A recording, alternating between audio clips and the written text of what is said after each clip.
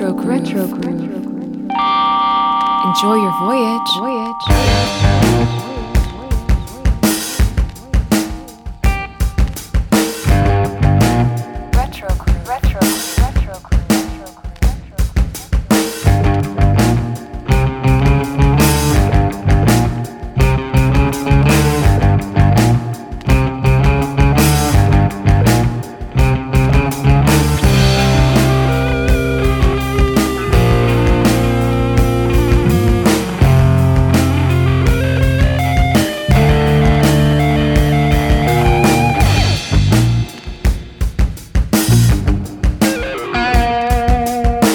Howdy and welcome to Retro Groove. I'm Adam. And I'm Liam. And this is the podcast where we talk about music that stands the test of time. Welcome to episode 19 of our second season of Retro Groove. I'm really excited because we have a guest today who is a man who is near and dear to my heart and needs probably no introduction, but my very own brother from the exact same mother, Mr. Dan Caporello, is here from the RetroLogic podcast community, the head honcho of the RetroLogic empire, the emperor of logic. You're really selling this, like, hard selling. You're going to scare him away, Adam. You're going to scare him off. He's going to run. No, you're going to set people up for failure is what you're going to do, because there's not a lot going into this. Like, I got a pretty good dig on him before we started rolling, so I had to redeem with the truth, which is that. Thank you. Flattery will go a long way with me, so... But enough about Dan. Liam, what's going on with you today lately? How is every little thing? Everything's great. Guys, I really thought I was going to cry in a movie theater. It got so bad that my daughter moved away from me. Like she switched seats with my wife. She switched seats with my wife because, like, the anticipation. I'm an excitable person, but the anticipation of what was happening on the screen for the Mario movie. It was big. By 3 minutes in, my daughter turned to my wife and was just like, "Can you see? I gotta sit over here. You guys sit with Daddy. You guys sit with Daddy." Like, I thought for the first couple of minutes, I thought I was gonna cry because of just the anticipation and joy. There's a famous video, I don't know if you guys have ever seen it, of Kristen Bell when someone surprises her with a sloth. Does that sound familiar to you at all? So no. there's a video, I want to say it's Ellen DeGeneres. She's on the Ellen Show or one of those shows, and someone tells her that they're going to bring out a sloth. They heard that she's a fan of sloths, and she just starts bawling with excitement that she's even within the vicinity of a sloth. It was this like internet moment about 8 years ago, and I'm like, why would anyone cry? Like, what is that? And I'm sitting in this movie theater about to cry out of sheer excitement for waiting 38 years for a Mario movie. I know there was another one, and I'm like, man, this is my sloth moment. Like, this is my like Kristen Bell sloth moment. So the movie was a blast. Amazing. It's funny, like, and I know that we've covered a lot here, Adam, but in the early part of the movie, they're in Brooklyn, and you get the fitting Beastie Boys, No Sleep Till Brooklyn. Nice. And it's bookended by Mr. Blue Sky, which we just did an ELO. God. It's perfection. Yeah, at the end of the movie. Perfect. It's such a weird but beautiful collection of, like, hits, like Thunderstruck by AC/DC, Holding Out for a Hero, like the Bonnie Tyler jam. Amazing. Yeah. And then, like, these iterations of the classic Mario songs, all these little audio cues that happen throughout it. But the main thing I wanted to bring up, because we are a music podcast, it's Jack Black. It's Jack Black being introduced to yet another generation as something beyond a Kung Fu Panda. You know, he's not just one of the characters in Jumanji. Like, Jack Black basically did a Tenacious D song within this movie and will have won the hearts of millions over to what Tenacious D did for us 20 years ago, guys. 20 years ago. Yeah. More than that. I think it's 22 years since the first Tenacious D album. Jack Black is a national treasure, to be sure.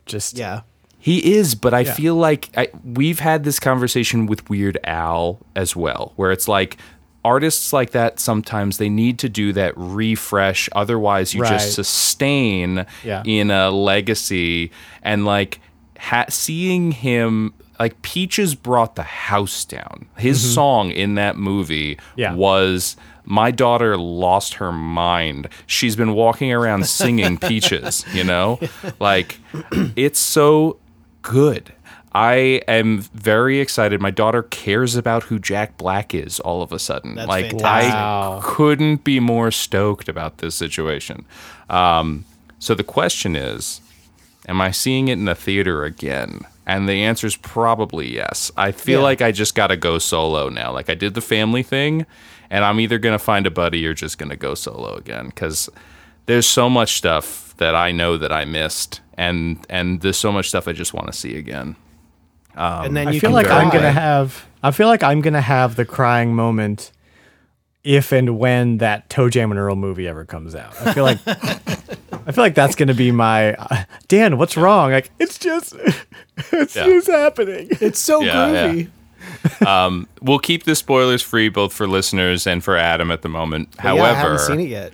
However, Dan, I need your take on Seth Rogen. Like, where did you land on him ultimately? Were you good with it? Sure. So for the uninitiated, I have a little bit of an obsession with the character Donkey Kong. He was the video game. Donkey Kong Country was the video game that basically sealed my hobby for the rest of my life. But when I got it for Christmas '94 or whatever. So he's my guy. He's my guy in Smash Brothers. He's my guy in Mario Kart. He's my guy. And so there was a lot riding on sort of Donkey Kong's representation in this movie. Right. And while I love so much about, like, Seth Rogen was great. I have no complaints about Seth Rogen. And I love Donkey Kong's introduction into the movie, with no spoilers, is perfect. Like, I couldn't have written it better. That being said, from like a person who does storytelling and documentaries and editing and video for a living, probably my biggest complaint with this movie is that it moves too quickly. Yeah. And I would have preferred cut Donkey Kong out of the movie completely, give Donkey Kong his own movie, and slow the heck down. Yeah. Like I said, like we were talking about all the references earlier, and we're not going to go over that again because for spoilers, but like there's a lot of references to Nintendo stuff in this movie, and I missed like most of it. People were coming up to me later like, "Did you see the thing?" And I was like, "No, when? No. What? What are you talking?" Like, I was on a roller coaster ride. I know, like I couldn't pay attention because there was so much going on, and like for a kid, but that's the thing, right? Like, it's a kid's movie. So it's a movie for 6-year-olds. It's a movie for 6-year-olds, yeah. And I'm so glad that Donkey Kong gets representation and people are going to fall in love with Donkey Kong. Right. Like, I love that. But, like, that's not my preferred, like, way of presenting how they did that. So, but you want Donkey Kong Country, the movie. I want Donkey Kong Country. I want King K. Rool. I want Diddy Kong to have more of a more play. There's so much to do with Donkey Kong. And they kind of like shoehorned him in with Mario, and he doesn't even really play that much of a plot point. He was just there to be a side thing, and for some reason they attached Mario Kart to it. I don't know why. Yeah. But so I have my complaints with the movie. I do want to end my talk by just saying, like, it's the best video game movie I've ever seen. I was having a blast from start to finish. So, like, mission accomplished for sure. Like hands down, aside from my personal complaints with it, like I'm not going to go around being a sourpuss about it. I think it succeeded in exactly what it was trying to do. Yeah. I feel like the soundtrack was memorable enough for me to stream it. I am not pulling the trigger on the purchase yet. You're not going to get the vinyl. You're not going to get the Bowser 7-inch. I looked at it. It's very cool, but it's only $13. Yeah, it's falling into that like I'm going to collect it and not use it. It's and funny. I'm trying to not do that. But I will say on the DK front, I feel like if this is how they're setting up a DK movie to be fronted by Seth Rogen, perfect. Like cool I think that. The way they framed his character with the little like dance moves and stuff, like it was and the frenemy kind of vibe there. I think it was super fun. I think it was really, really solid. I loved watching that. I didn't like how the I'll just say I didn't like how the fight went down, but that's a whole other conversation. That's fair. Yeah, and that's fair. I also I just wish that it was DK Isle or somewhere I recognized. It was just here's the Donkey Kong generic Kong town land. Yeah. It wasn't specific enough to what I wanted as somebody who's obsessed with Donkey Kong, who's not who this movie's for. So I'm not going to complain about it. No, that's fair. Yeah. So that's a lot of film talk here. Apologies for the tangent. Adam, how about you? What are you up to? Not really a whole lot. I am still waiting for the perfect opportunity to see the movie, and like we kind of talked about a little bit before we started rolling, it's an important. It sounds so silly because again, it's a kids movie, but no, it's not silly. I almost cried, dude. It's cool. It's cool. Go in. It's very important. Yes. Well, I have this thing where if it's something that I care about, I need it to be to make sure that it's a good experience, like a good theater going experience. So I can't have that shoved into like the front row all the way to the left and having a neck ache for the whole thing. It's just not going to be the good experience. So, I want to sit, in the center of the theater without being surrounded by a ton. I don't mind other people in the theater. It's not that I have to be by myself. That I don't think that would happen for a long time. But, I want to take my kiddo. I want to be in the middle of the theater and, have that delicious endless popcorn with the clarified butter from Alamo Drafthouse. And it's like I need it to be just the perfect experience. So probably it'll be before this goes live, but I'll probably see it tomorrow or the next day. Nice. And then Dan, we have you here to talk Ben Folds. I know Ben Folds has been who's what? Ben who? Ben Folds has been like your spirit animal lately. I've been talking about him on my retro video game podcast. No, you definitely have, yeah. I've shoehorned him in wherever I can. Yeah. So that's why we have you here, because Sam and John paid us off to have you get on it out here of his system, please. To just get the Ben Folds thing out in an appropriate venue. Yeah. So you can shut up about it. I feel bad. No, you know who I feel. You know who I feel bad for is my coworkers, because we always we're on a there's only 4 of us at the company. We're on a rotation for like who's doing music, like every hour or so, and it's been Ben Folds for me. Non-stop, and they're so tired of it, and I'm like, I feel bad because I'm like, maybe I should have like eased into this, and maybe they would have actually liked it, but I don't have any self-control, so we just do what we do. Yeah, you notice the headphones go on in your hour. Everyone's like, okay, for sure, for sure. Or no, what's happened is I'll have it in my headphones, and I'll be like drumming along on my desk, and my coworker next to me will be like, Dan, I can't have you drumming to a different beat than like what's actually playing in the room. So why don't you just do the music now? It's like passive aggressive. Like, wow. I don't want to be a steamroller, but sometimes, I don't know. Things get pervasive, right, in our heads. It is. Whereas you can't shake it. Honestly, I'm waiting for this to die down. Like I'm waiting to be one day wake up and be like, I don't want to listen to Ben Folds right now. Like I'm waiting for that to happen. Yeah, it's like the burnout. Yeah.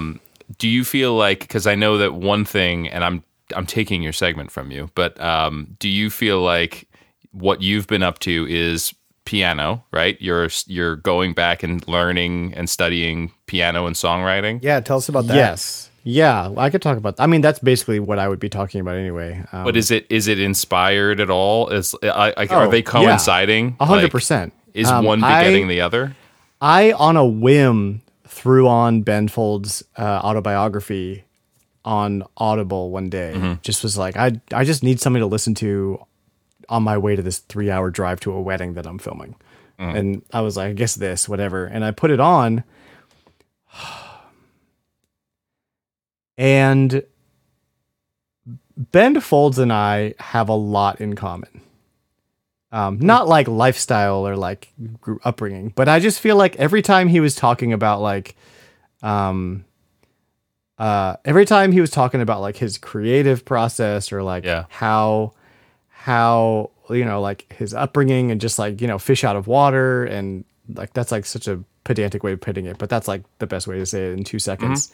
Every time he would like talk about any of that stuff, I would be like, okay, like this is my guy. Like, this guy went through some stuff like I went through. Like he's obviously neurodivergent, and like needed. Well, now we're getting into like the history or whatever. No, it's fine. We'll talk about it. He's got a certain shade of cerebralism, though. He right? super does, and he's still now. And like the cool thing is I would go back and forth the first time I went through the book between like reading the book and then I would go back to his podcast, which is essentially he interviews creative people and talk about like their creative process. And the way he talks about songwriting makes it sound so freaking easy. Right. Like he doesn't believe in roadblock, like a writer's block. He basically says like, sometimes you just got to keep creating bad stuff until you create the good stuff. You just keep making stuff. And I'm just like, what? Well, yeah, okay. I could do that.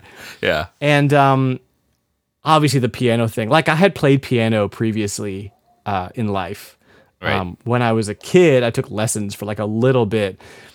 But I always had like a music theory like understanding, and I think Adam had this too. Like we both kind of just like grew up making music in ways that we didn't even know we were doing. We were just like writing funny lyrics and making funny stuff. And I never took a music theory class, but I wrote some cool chord progressions that sounded good. Yeah. So I took a little bit of piano, dropped it hard, never picked it up again for guitar. And then came back to piano. Guitar is pretty cool though. Like guys, guitars are cool. Like, and Ben has even said like you can carry that with you. You know, like, you can walk around and look awesome. There's a chapter in his book called "Hand Me That Piano," where all he talks about is how much it sucks to tour with a baby grand. The worst. That's all he talks about. I can't even imagine it. Ridiculous. So and everybody's like, why don't you use an electric piano? He's like, I don't want to use an electric piano. It's like a thing for him. Stop telling me. Yeah. So then you grabbed the guitar. And I got the guitar. It did that for a long time, and then just dropped music entirely when I don't know. There's life. I don't want to go through my life story, but like some crap happened. Yeah. And then Call it had to play piano again because I was working for a church who needed a pianist, and I was like, I guess I'll pick it back up. And I lived I rented a room from a lady who played piano, so she was like teaching me stuff. Dropped it again hard a couple years later. Right.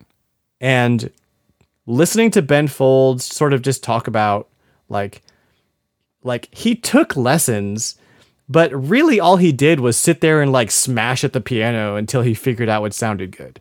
And he was doing that for hours and hours a day, like because he was, just that's what made his mind feel good. Did that make you want to pick the piano up then again recreationally and expressively? Like, I'm not delusional enough to think that I did this on my, like I was listening to Ben Folds and I was like, no, I'm going to be Ben Folds now. I'm going to play piano. That's what I'm going to do. But you've thrown some songs out there for our community to listen to. You looking for song prompts, and then you just like riff on it and stuff like that. Yeah. And it's obviously there's a bunch of different influences feeding in there, but you can feel that influence specifically. Yes. Like, and this is what's driving you right now then, right? Like this is hardcore. Exciting you. Yeah. I started college courses to get to learn music theory and be better at the piano. So cool. I practice every day. Like, Yeah. And I'm a dad of 3 with a full-time job and a side gig on the weekends. And I practice every day. Yeah. Because I just want to, like, one thing that Ben says is like, he's like, keep like educating yourself. Like, like keep educating yourself on the thing you want to do until you can't cram one more piece of information. Right. Like music theory and like learning music is only going to make you more dynamic and better. Like, that's, Right. I feel like our community, we have the film side of it. We have Film Logic. We obviously have this core retro game collecting and playing community, and then we've spun off with music. And all of us have this hobby of engaging with and learning and experiencing these different things that we love, but to take it and to then that'd be like one of us going and starting to make video games, like retro indie video games. Like it's very cool for you to be like, you know what? I'm going to go like learn a skill. Yeah. I'm not just going to go collect everything Ben Folds has ever released and embrace it in the corner of my room. I'm going to go learn how to do it. I'm going to be inspired. It feels like something that I should have been doing all along. Like I was writing songs in high school, and then I was writing songs like once a year. I'd have an idea and I'd write it, or I'd start to write it and then give up. I just never had a reason to keep going with it. Right. And it's like, so not to like, begrudge past Dan, but like it's the kind of thing where I'm like, I should have been doing this the whole time. Sure. This is what's like giving me life right now in like a really hard season. I mean, that's all you can ask for is finding the next boost of momentum. But again, I think that this gives you something that is like, doesn't go away. You can't sell your old collection of musical talent, like you got rid of your GameCube games, right. That'll always be there. Nobody can take it from you. Right. That's exactly right. Yeah. So I know that we've already bled into it, but we are talking Ben Folds in this episode. If you guys haven't guessed it already, I think all 3 of us are, fans of varying degree, but this isn't us trying to sell each other on who Ben Folds is or what his music is. I just need to check real quick, Adam. We don't have a game or anything this time, right? We haven't been challenged this week, correct? We have not been blessed with good a game. Honestly. We would have probably skipped it. Yeah, we would probably skipped it and held it over till the next episode anyway. Just would have run out of time with 3 of us here. I took that last game and showed it to like 2 or 3 friends, and I feel really good about how we did on that matchup of songs. Like most people were only getting like 6, and I feel like we came out, we got an 80%. That felt pretty good. Yeah, so I just had to share. If we had thought about it, like I was listening to it as I edited the episode, and then again when it went live, and Woodpecker I was like, from Mars, Woodpecker from Mars. Like we probably could have. It should have been Faith No More. Like it makes, and it's all hindsight, but that's definitely a Faith No More song. Dave Matthews writes weird stuff, but he's not writing about woodpeckers in Mars. Yeah. Cool. All right. Well, then we'll dive right back. Let's dive right back into Ben Folds. Exactly. Never should have left. Yeah. So I don't know if we've already said this, but Dan has gone over his autobiography 3 times at this point now. So since December. Yeah. Yeah. Keep me honest as we're walking through some of this stuff here. But born and raised in North Carolina, right? And it seemed like everything was pointing to, you were saying like how you kind of picked up things over the years without any proper training. It didn't seem like at the beginning he had a ton of proper training. It was a lot of playing Billy Joel, Elton John kind of music by ear. Yeah, well, part of what he was doing was he had songs in his head that he's never heard before, and he was trying to work them out. Yeah, and like he's getting this and he's got to figure out like, how do I make this? Yeah, exactly. That's why he even started getting training, was because he was like, how do I play the song in my head? Like my fingers won't do it. So he went and finally got lessons. Right. But he didn't start on piano. He started as a jazz drummer. Right. Oh, okay. Yeah, that's right. Because I saw that he went to Miami to study classical percussion, but then I guess dropped out and went back to North Carolina. He lost his, this is actually really funny. I got to tell this one story. Please, no, tell me 5 stories. Yeah. He lost his scholarship. He got a full ride to University of Miami because he sent in a 3-song demo of jazz standards that was all him playing. He played piano, bass, and drums on all 3 songs, and they were great. And so they were like, "Oh, we're going to give you a full ride. You're obviously some kind of genius."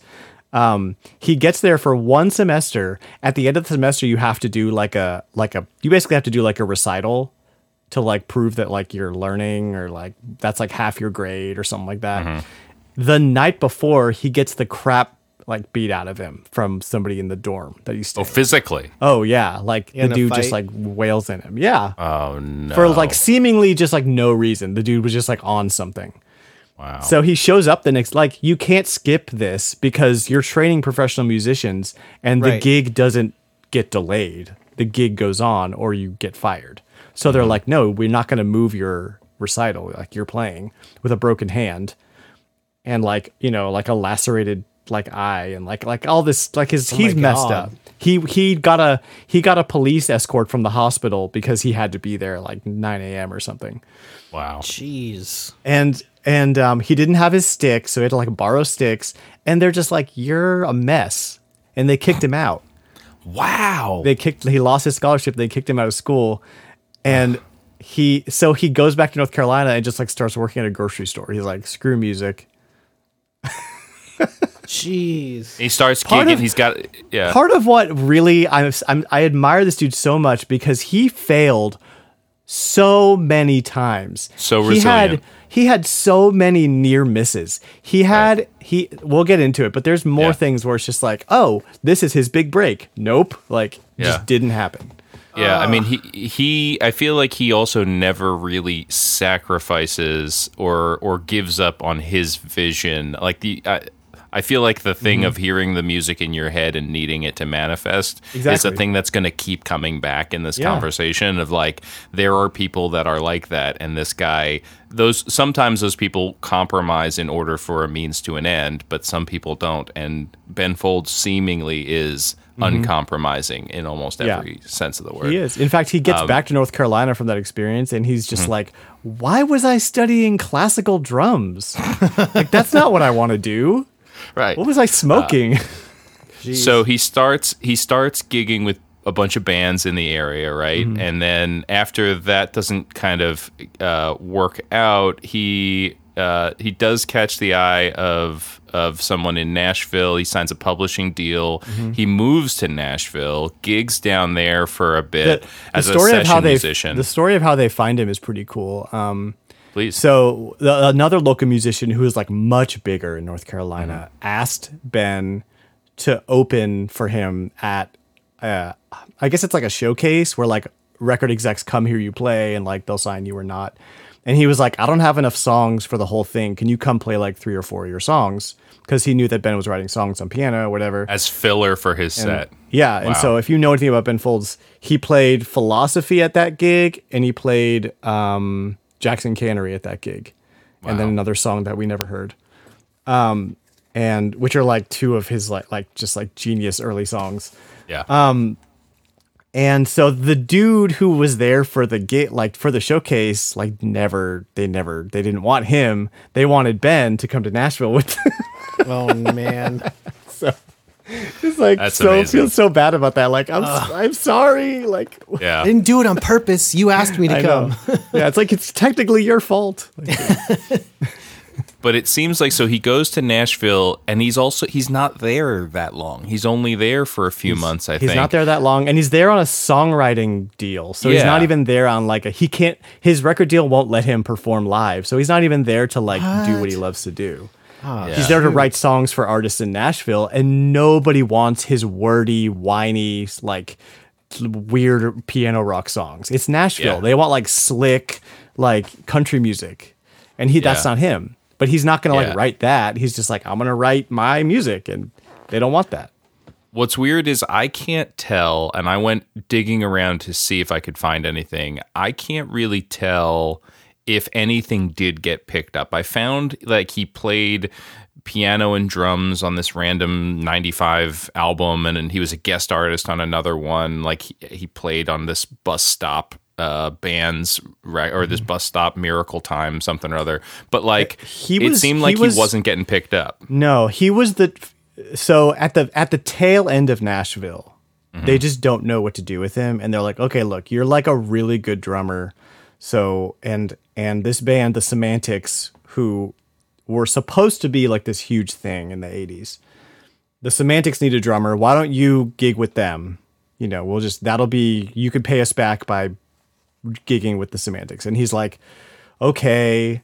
So he flies to LA with them to meet with like, I don't know, Geffen or some huge record label guys.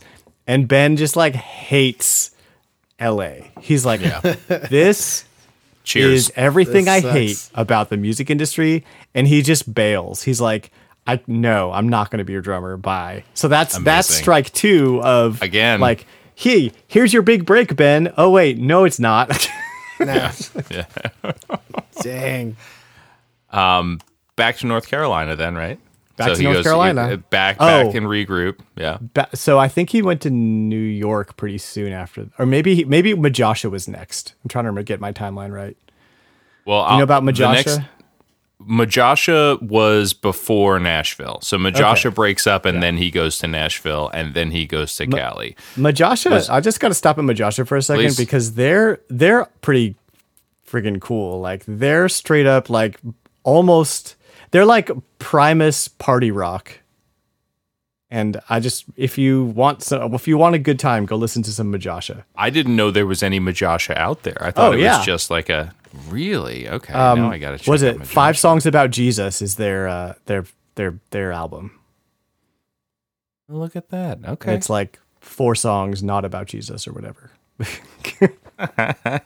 See, but this is the kind of thing that I'm looking for. Of like, are there as these artists, as an artist like this who's playing with a bunch of different bands, is there now these like little sprinkles of Ben Folds that we don't even know about? Like, am I going to listen to Majasha and hear Ben? No, you might hear his voice, but it's tough to catch him there because he's playing bass. So it's like he's playing slap bass.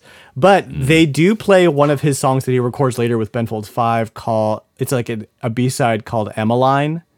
Okay. So there's a recording of Majasha playing it in their style, and it's like totally different. That's like probably the only thread I could pick up on.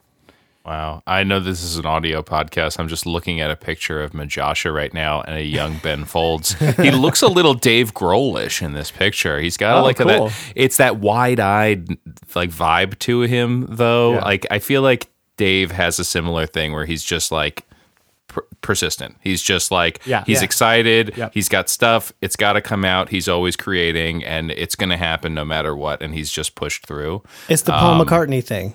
It's a little bit of, but again, McCartney, I feel like it does look for the praise. Whereas, like, I don't know if Ben's kind of more punk rock. I get a vibe from, there's something to him that's a little more punk to him, even though his music's subversive really nature of punk. What he likes to do, which is so funny because his style early Ben Fold 5, take away all of the like theatrics of playing their songs really fast with distorted bass, and they're it's like songs you'd hear from musicals or like 70s ballads. But then he just like songs. He throws like hard drums and distorted bass and like smashes his piano on stage, and you're like, I guess this is punk rock, or I don't know what this is. Like, piano punk. Yeah, I like it.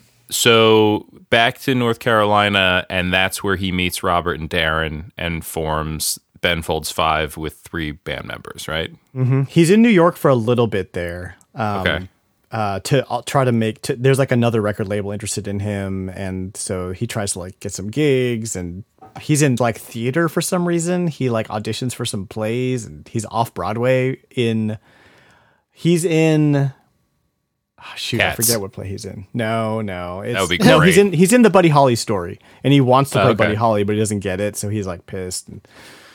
And so he's like, screw this.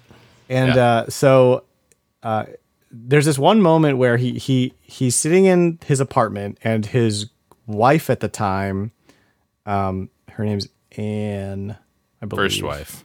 Yeah. Yeah. Who was the one who inspired him to first play piano in like middle school or whatever, by the way. Right. She's like on her way to New York, and they're going to go to Nirvana Unplugged at MTV because she got a job at MTV. And he's sitting there in the apartment, and he's like, he has this moment. And the song Don't Change Your Plans is about this moment where he's like, I need to leave. Like, I need to go start my band now, or else another 90s piano band is going to take my rightful spot. That's like his words. Damn. And so the whole song is about how he's like, I'm bailing on my wife because I need to do this. And he does it. Man. Like, Yeah. yeah. So he goes off, he creates Ben Folds 5. And they He just finds these guys like Darren and Robert. They're just local guys, and he's just like, "Oh, you guys will do." Like, and that's I don't want to dismiss them. This is a Ben Folds episode. Like, I don't want to dismiss those guys. Yeah. Like, they are important to He that gives thing, them- but we are talking about the vision of who and this he gives person them a is. lot of praise in the book because Darren is like a metal bassist. Oh no, sorry, he's the drummer. Robert. Yeah. Robert is like a metal bassist with like a soft side, and so it was all funny. do, Like they were practicing when they were first starting out, and Ben was like, Robert, please play like you're in a metal band. Like, he's like, no, these are like slow ballads, songs, right? yeah. And Ben's like, no, play like you're in a metal band. Put the fuzz on and make it work. And he's like, okay. Yeah. So You say are so, boss. these two? So how?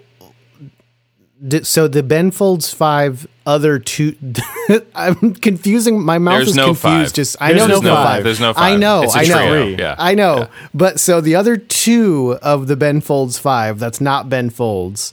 Are they like persistent throughout the existence of Ben Folds 5, or were there No. changes to the lineup? Yes. Oh, it's the same guy. Yes. For Ben Folds 5, it's that trio. Yes. Yeah. It's always Okay. those three for Ben Folds 5. Anytime Okay, it's dope. Ben Folds solo, he has other guys come on. Like, Okay. Right. when they break up, there's a whole they talk a little bit about like, if it's not us three, it's not Ben Folds 5. It's not Ben Folds 5. Yeah. Right. 'cause We're not going to do it. The then caveat Darren- to that. Yeah, go ahead. Darren has his own solo stuff called Hotel something. Dang it, I'm not going to remember it, and I want to shout it out because it's good. Well, we have Google, so Yeah, we can Google that. The caveat that I would say to the trio, though, is that just like with a handful of other artists that we've talked about, when we're dealing with producers, Ben Folds 5, consistently, all three albums are produced by the same guy, which Oh, is this wow. guy, Caleb Southern. Caleb Southern. So when you have that happen, you're kind of the fourth band member, right? Like you have then been tapped to craft the breadth of what it is, because not to get too far ahead of us, but by the time you have the third Ben Folds 5 album, it doesn't sound like the first Ben Folds 5 album. Like, Did Caleb Reinhold Southern- sounds very different. Did Caleb Southern do Sound of the Life of the Mind too? That I don't know. I'm going to look it up real quick.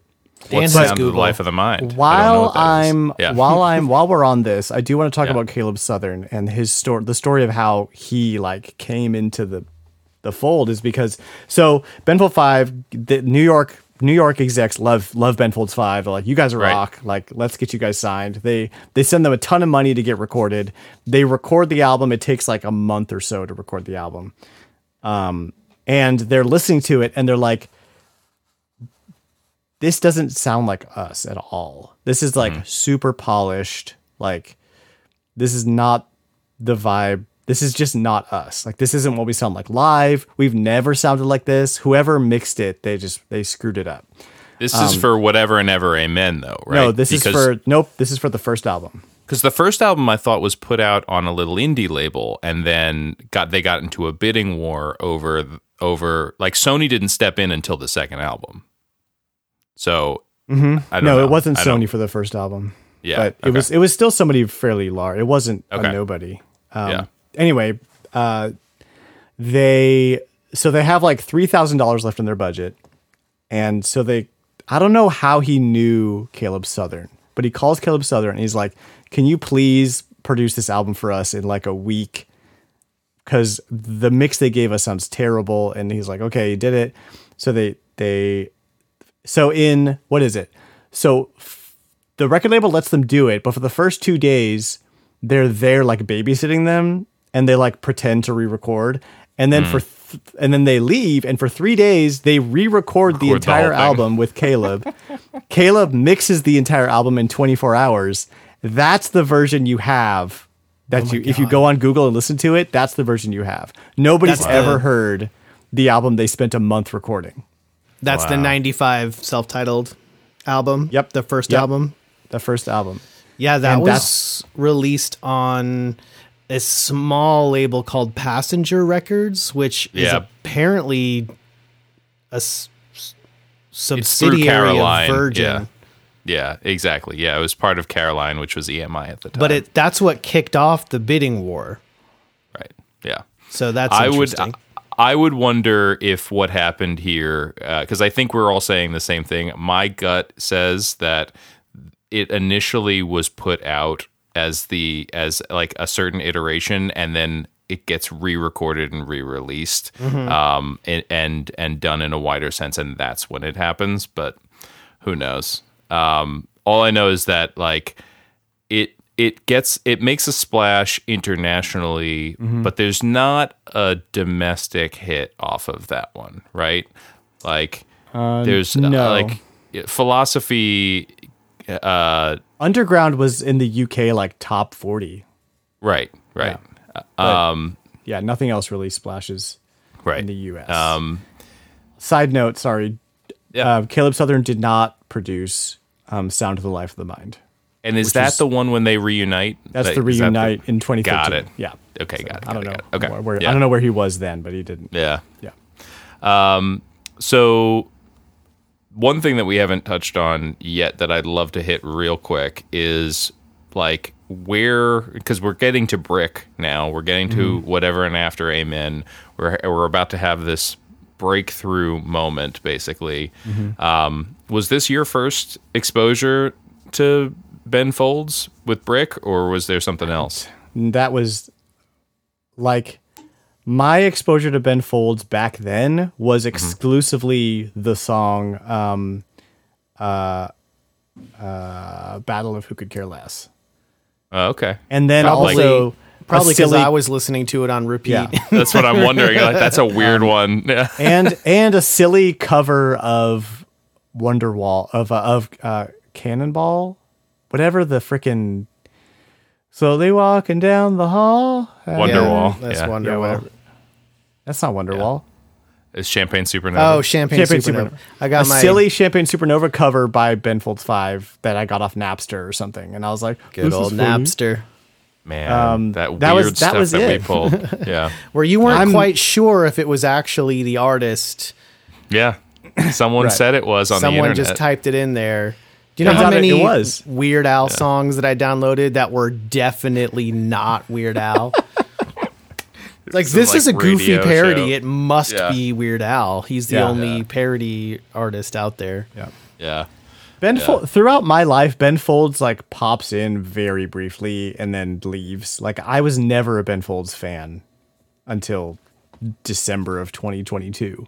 Right. Like, I heard songs and I'd be like, oh, it's that guy, cool. But like, didn't, and I'm mad at myself for it. Honestly, I should have been there. Yeah. Shoulda, coulda, woulda. But so you said, Adam, so you were listening to Ben Folds 5, or at least that song, and it was bleeding through to your brother? It must have been. I mean, so I had Whatever and Ever Amen came out in 97. I actually have Adam's copy of it. Weirdly. Holy crap. Hold on. Wait, how do you know it's my copy? Does it have my name on it? I didn't do that. It's here somewhere. How scratched Here it up is. is Yeah. it? He has Let's your see. CDs, Let me Adam. see. Probably. Yeah. Okay, so Adam, you know how Amy used to always steal our crap? Yeah. So in her box of stuff was this CD case with like Oh, I a see. bunch of The Strokes. my Oh my God, what's and in your there? old Rooney. albums. Hold the phone. Strokes, Hold the phone. Coldplay, Parachutes. Look, here's a Pedro the Lion album that was mine. Yeah, that's yours. Adam's about to Coldplay. drive over to your house. I know. I know. What else? What? Get Up Kids. Look, Mine. Utopia Parkway, Fountains of Wayne. They all actually might be mine. Here's an No. Interpol first Mine. Strokes album. The first, Mine. I see both the first two Strokes on there, And this guy. yeah. Wow, there Yep, it is. that's mine. So that's got to be yours. That's your whatever and ever. So when I found it, I was like lost my mind when I found this That's Wow. crazy. because I I can't believe you have that. Yeah. But Can I yeah, just I say was- go ahead. Go ahead. I was just saying that's one of the bands that I was listening to. I wasn't even I don't think I ever had any other Ben Folds albums. That was just there weren't I really saw any other. the Battle of Who Could Care Less, and what was the other? Not Brick. There was another like Kate. fast song. Oh, No, it might have been was it the One Angry One Dwarf? Angry Dwarf. One Angry Dwarf. Yeah. So like those, I just dug it. I was like, oh, this is dope. It's rock music with piano and distorted bass. I love this. So I remember listening to that in my room quite a bit, and Dan seemed to like it. So Yeah. you're welcome. It's I don't funny remember 'cause- listening to One Angry Dwarf or anything else, but It's the first song on the album. I don't remember. I only remember. that's like crazy. I knew all the words to it. That's how much I knew the other song, whatever the frick Yeah. it's called. Battle of Who Could Care Less. That's the one.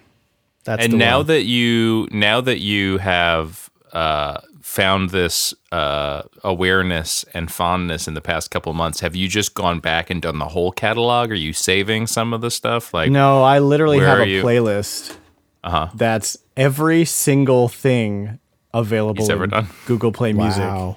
Like great. like soundtrack stuff and like Yeah. weird B-side stuff, anything that's available. And I'm on like you've a heard it CD all. buying. I've probably heard it all at least once now, but I definitely have my favorites that I go back to all the time. Okay, cool. That's Wow, cool. this album has a cover. This must be like the remastered edition, because I don't remember this at all. There's a cover of She Don't Use Jelly on this Oh, wow. album. Weird. It wasn't on the album. It might have been a B-side or something. Okay, It's like so is it the just bossa, on is it the bossa nova version, like the jazz version? I don't know. It's Loungeapalooza. Loungeapalooza, yeah, that's what it is. Oh, okay. I'm looking at this on Apple Music, and I'm just like, it's the remaster. Yeah, I don't think they, remember that at all. And because I was way into Flaming Lips at the time.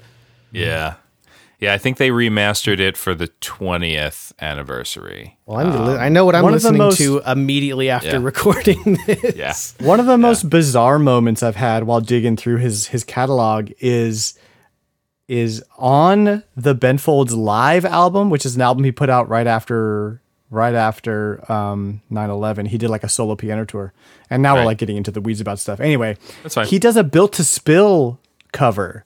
He covers Twin Falls, which is like one of my favorite songs of all time. sick. And I had to pull my car over and like weep uncontrollably at Yeah. that moment. That was my Mario Brothers movie moment with Ben Folds. It's like, this guy can do no wrong. Yeah. Everything just aligned, and now I'm broken. The planets and stars are all in my favor. Yeah. Nothing can stop me. This is Yeah. happening. It That's was amazing. beautiful. Yeah. Lost my mind. I definitely remember Brick, and I definitely remember going to the wall and seeing this album and passing it up. Like, it was one of those ones that I always thought I would buy, and then I grabbed something else instead. So I did not buy this album back in the day. I don't know if I have a copy of this album. I had a burned copy at one point when I got into Rock in the Suburbs, but outside of Brick, I missed the Ben Folds 5 movement at the time. Brick was almost a flop too. Brick, they actually dropped it as a single in the summertime. Yeah, it's like the fourth or fifth single from the album, right? And nobody wanted to play it. Right. Nobody. I mean, it's heavy. Yeah, and then so they basically were like, okay, well, let's pull it. And then in December they dropped it again, and then it picked up because it's like a wintry in the winter when everyone's depressed. Yeah, when literally the first line in the song is "Day After Christmas." Like that's a December song, obviously. This is not a summer jam, guys. So, but then it got some major play, and it's like it's a true story. It's a true story. He talks about he goes in depth about the whole story in the book too, and it's like you want to have a moment, listen to that chapter, then listen to Brick, and then just like bawl your eyes out because oh my God, that poor girl, like yeah, you know. But it's a happy ending. I just got to say, like she loves that the song like was able to like the story was able to be made for something good. Yeah. She doesn't feel any ill will towards Ben or the whole situation or anything. So apparently that's what he says in the book, at least. So yeah. But yeah, so I miss that, obviously, Reinhold Messner, which is the last Ben Folds 5 album. Reinhold is weird, man. Yeah. Even as somebody who like, I love all of this. It's like there's 2 albums that I have trouble going to, and it's that one and Way to Normal. There's just some songs on there that I'm just like, what are you doing? Well, so I know that in the construction of the Reinhold Messner, I think you're seeing him grapple with the success of Brick, the momentum, and then that like next level of both stardom and then anticipation, expectation. A lot of what he struggles with is not so much that he doesn't even know that he can't handle it. Mm-hmm. He's just writing his ass off and performing as much as he possibly can to essentially that's his, that's his escapism is like, oh, I'm a rock star. Like I can just write songs and perform forever and I never have to deal with anything that I'm actually feeling. Right. I think, but that breaks down like hard. Yeah. I think also he has that thing where when you create with your own language, and his language is inevitably going to have a pop spine to it, but there's so much more to that. But once you start writing pop songs, you're expected to write pop songs. And it seems like when they got to this point, he said he just wrote one song. The album was one long song. Yeah. And he said people kept taking him out to lunch and sitting down with him and being like, dude, you gotta break this up. You gotta even the bandmates were like, this is not gonna work, dude. You can't do this. Like, you in just fact, can't the single, do this. if you can call it a single, the single on this album is a Darren song. It's not even a Ben Folds song. Which one's that? Army? Magic. Oh, sorry. I forgot Magic. about Army. Yeah. Magic, the second single, if you can call Magic. it that. Yeah. Amazing song. Yeah. Army feels like a concession. It feels like it's a good song, but it doesn't feel like it represents the rest of the album that much. It's kind of like, to make a bad comparison, but when you listen to that Blink-182 album, Take Off Your Pants and Jacket, it's the whole album is different. The whole album is completely different. The band had Enema of the State. They had that same kind of thing of like all the small things level. And then they went off and made the album they wanted to, came back, and the label's like, this isn't acceptable. And so they split up. One dude went and wrote Rock Show. The other one went and wrote First Date in the weekend and came back, and they put the album out, and they're like, okay, we have our hits and now we can put the album out like the rest of the music that we wanted. That's the story that Ben tells that story about several albums. It's like, is it? They didn't like for Songs for Silverman, they're like, they didn't like any songs, so I went and wrote Landed. Okay, in like a day. I want to dive into that because I'm curious about that. But So Ben Folds 5, following Reinhold Messner. Basically, it's the end of the project. Like, for the time being, he puts a pin in it. He's like, this did what it was going to do. Yeah. All the guys are burnt out. They're like, we've been writing and touring for like 5-6 years straight. And Right. Darren wants to go do his own stuff. Darren's got an amazing band. Go check out Darren. Google it. We need Google it. something other than just Ben Folds for the playlist. So we need this stuff. Yeah. But there's definitely like you can feel that they kind of burnt out, but again, the momentum's still there because he Hotel immediately lights. Darren's own project is Hotel Darren Lights. Jesse, Hotel Lights. He goes and he starts this like fun experimental project with Caleb. Like they go and make this band called Fear of Pop. They put out one album. I think they just like self-released this one album. I will say Fear of Pop is not on my Ben Folds playlist because I find the whole thing to be unlistenable.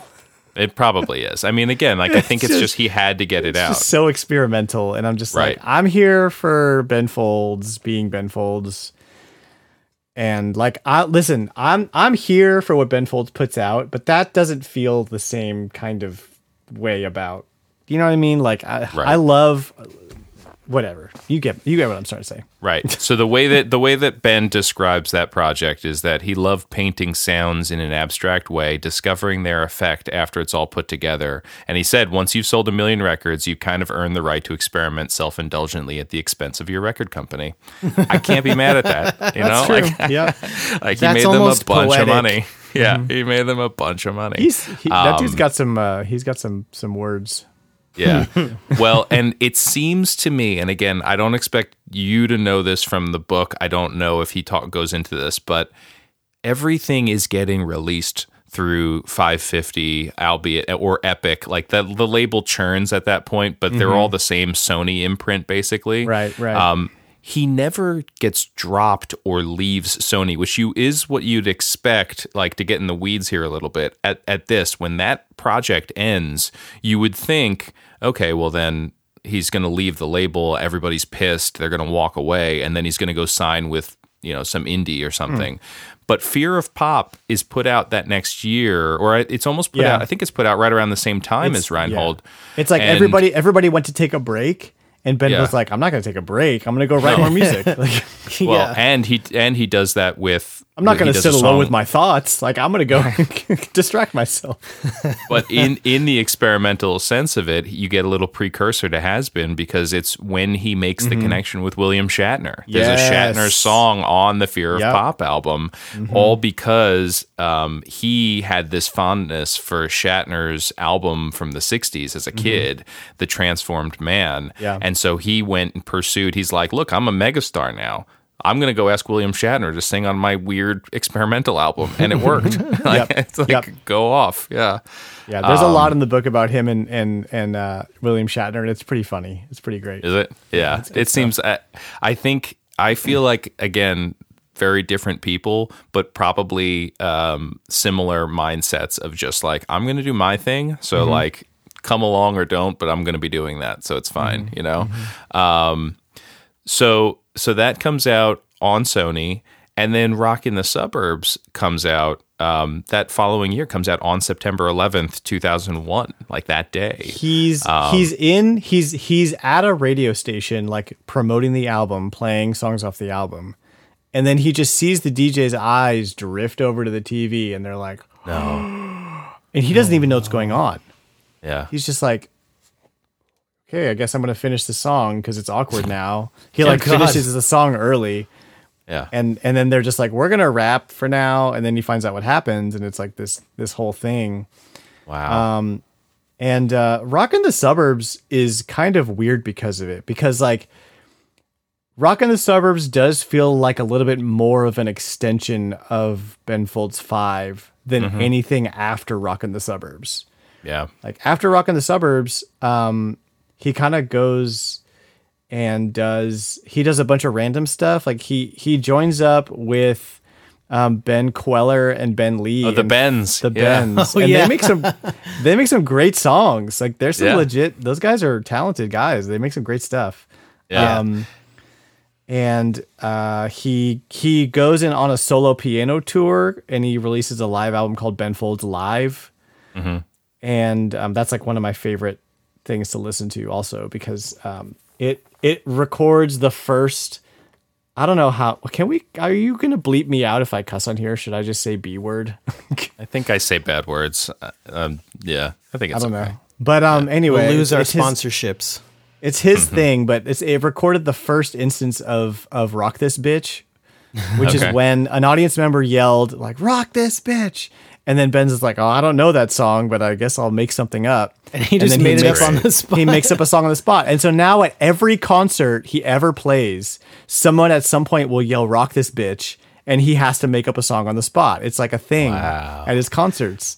And if you go on YouTube, you can find like, some of the songs that he turned into songs for albums came from him making up a song on the spot on stage. That's a rabbit hole. Wow. Yeah. That's great. Fun. I like that, like, inside baseball knowledge. Like, to go to a Ben Folds show cold and have that happen and be like, "What's happened? What? Yeah, what? Yeah, what is this?" And they're like, "Oh no, this is what you do. This is you have to know this." Yeah. This is even when he plays with a full symphony orchestra, he does it. Yeah. Wow. Every show. Rock in the Suburbs. So I lived in Manhattan starting in 2002. So it was just after that. And I remember going to see a cappella groups because that's just what you do when you're in college. And hearing these songs, and I was just like, I don't know these songs. Like, I know the Beach Boys song you just did, They were singing Ben Folds a cappella? They were doing Ben Folds a cappella songs in like 2003, Wow. And I remember being like, this is kind of crazy. And then I was working at a restaurant. It couldn't have been a couple months later, like to pay my way through college. And one of the waiters put Rock in the Suburbs on in this, like, it was like a risotto restaurant in the Village. So it was like an edgy kind of thing. We were listening to Ben Folds in the afternoon. But I listened to that album consistently front to back, and I started hearing these songs that I'd heard these a cappella groups doing in my freshman dorm, and I was like, oh man, this guy. Like that was the moment that I understood. And then when I heard The Luckiest, dude, man. Whew, Yeah. that song brings the house down for me on that album. So I have a very special place. That's where I really discovered him. That album has such a special place for me. I love that, man. I love those stories. Good. I wish I was there for that stuff back then. But it's so good. Rock in the Suburbs is a really good album. Coming into stuff like this cold, like decades later, I'm listening to it fresh, and I'm like, what do I like, and what am I going to skip? Yeah. And there's some albums by Ben Folds where I'm like, there's half of these songs I don't want to listen to. Right. Just like straight up, unless I know the story behind it, or unless there's another reason for me to listen. Right. But yeah, Rock in the Suburbs, it's cohesive. Every song is really good. Like, yeah, I think Carrying Kathy is probably my favorite track on that song. Just the story in Carrying Kathy. I'm just like, oh my God. Zach and Sarah bops. And Zach and Sarah is good stuff. The Ascent of Stan. Annie Waits was the first. Annie Waits was the first Ben Folds song I learned on piano, actually. Yeah, it's such a good song. What did you say? Just say? I totally talked over you. The Ascent of Stan just kind of gets you moving. Like, it's like that thumping, like, yes. Bow, bow. But no, there was the melody, and that's great.